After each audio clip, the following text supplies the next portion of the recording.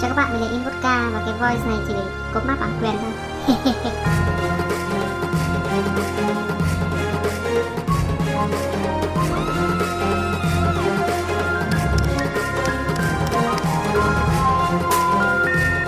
We're sorry, the number you have reached is not in service.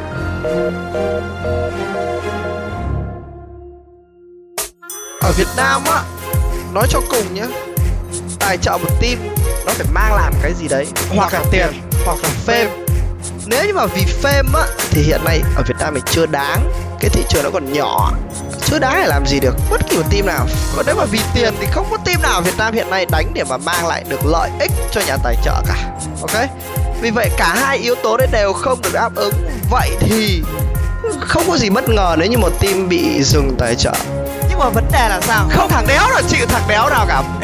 Không thằng đéo nào chịu là tại sao thằng này lại được quyền lead tao? Tại sao tao phải làm việc với thằng này? Đéo có mày tao vẫn làm được cơ mà. Không thằng đéo nào chịu thằng đéo nào cả. Không thằng đéo nào chịu là tại sao thằng này lại được quyền lead tao? Tại sao tao phải làm việc với thằng này? Đéo có mày tao vẫn làm được cơ mà. Bọn mình đốt vài năm tuổi trẻ và mong một điều gì đó sẽ thay đổi. Nó phụ thuộc rất nhiều vào các bạn, 90% là từ các bạn. Các bạn nghĩ đơn giản này thôi nhá. Chỉ cần mỗi một sự kiện, một giải đấu có hàng 200-300 người tới xem đánh Dota, cổ vũ cùng nhau, ngồi nói chuyện với nhau cùng nhau, thì mình tin chắc là Dota 2 nó sẽ phát triển. Bây giờ có cả Pewpew Studio, Hota, cả ESV, cả MMS hay là cả Zaro. Bây giờ 5 kênh cùng stream một trận kinh điển của Navi với Alien đi chẳng hạn. Bây giờ 5 kênh top chỉ cần 4 kênh ở Dota 2 thôi. Mà tối nào nó cũng như vậy. Đương nhiên là các hãng sẽ tài trợ vào Dota 2 nhiều rồi. Nhưng mà vấn đề là sao?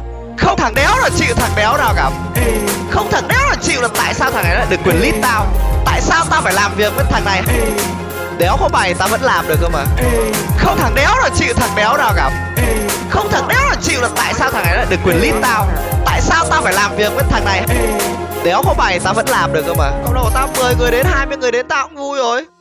Đấy là vấn đề. Mỗi một bên là mạnh một thứ.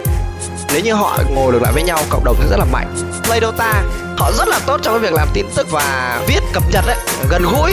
Bên S với lại bên Bad Group gần gũi được cái việc tổ chức sự kiện, rất là chăm chút cái sự kiện khi họ tổ chức. Nếu như tất cả các bên cùng ngồi lại với nhau nhá và làm đúng cái mình tốt nhất thì mình tin chắc cộng đồng sẽ đi lên.